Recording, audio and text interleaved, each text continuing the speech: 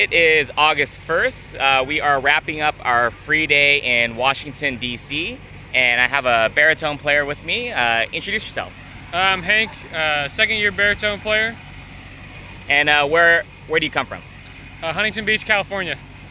And let's start talking about the show last night in Warrenton, Virginia. How was that show for you?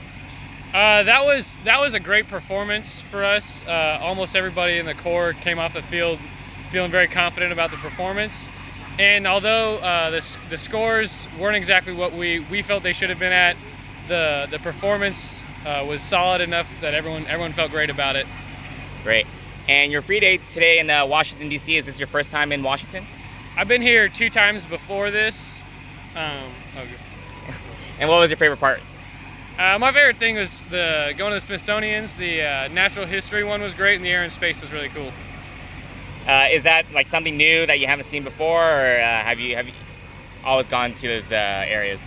I'd been to them before. I hadn't been to DC since I was probably 13 years old, and it's cool to come back because they really change it up and make it kind of new and fresh for every time you come back.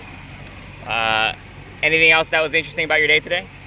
I had a pretty good barbecue at Hill Country Barbecue, but it was a little overpriced for my likings. Thanks, Hank.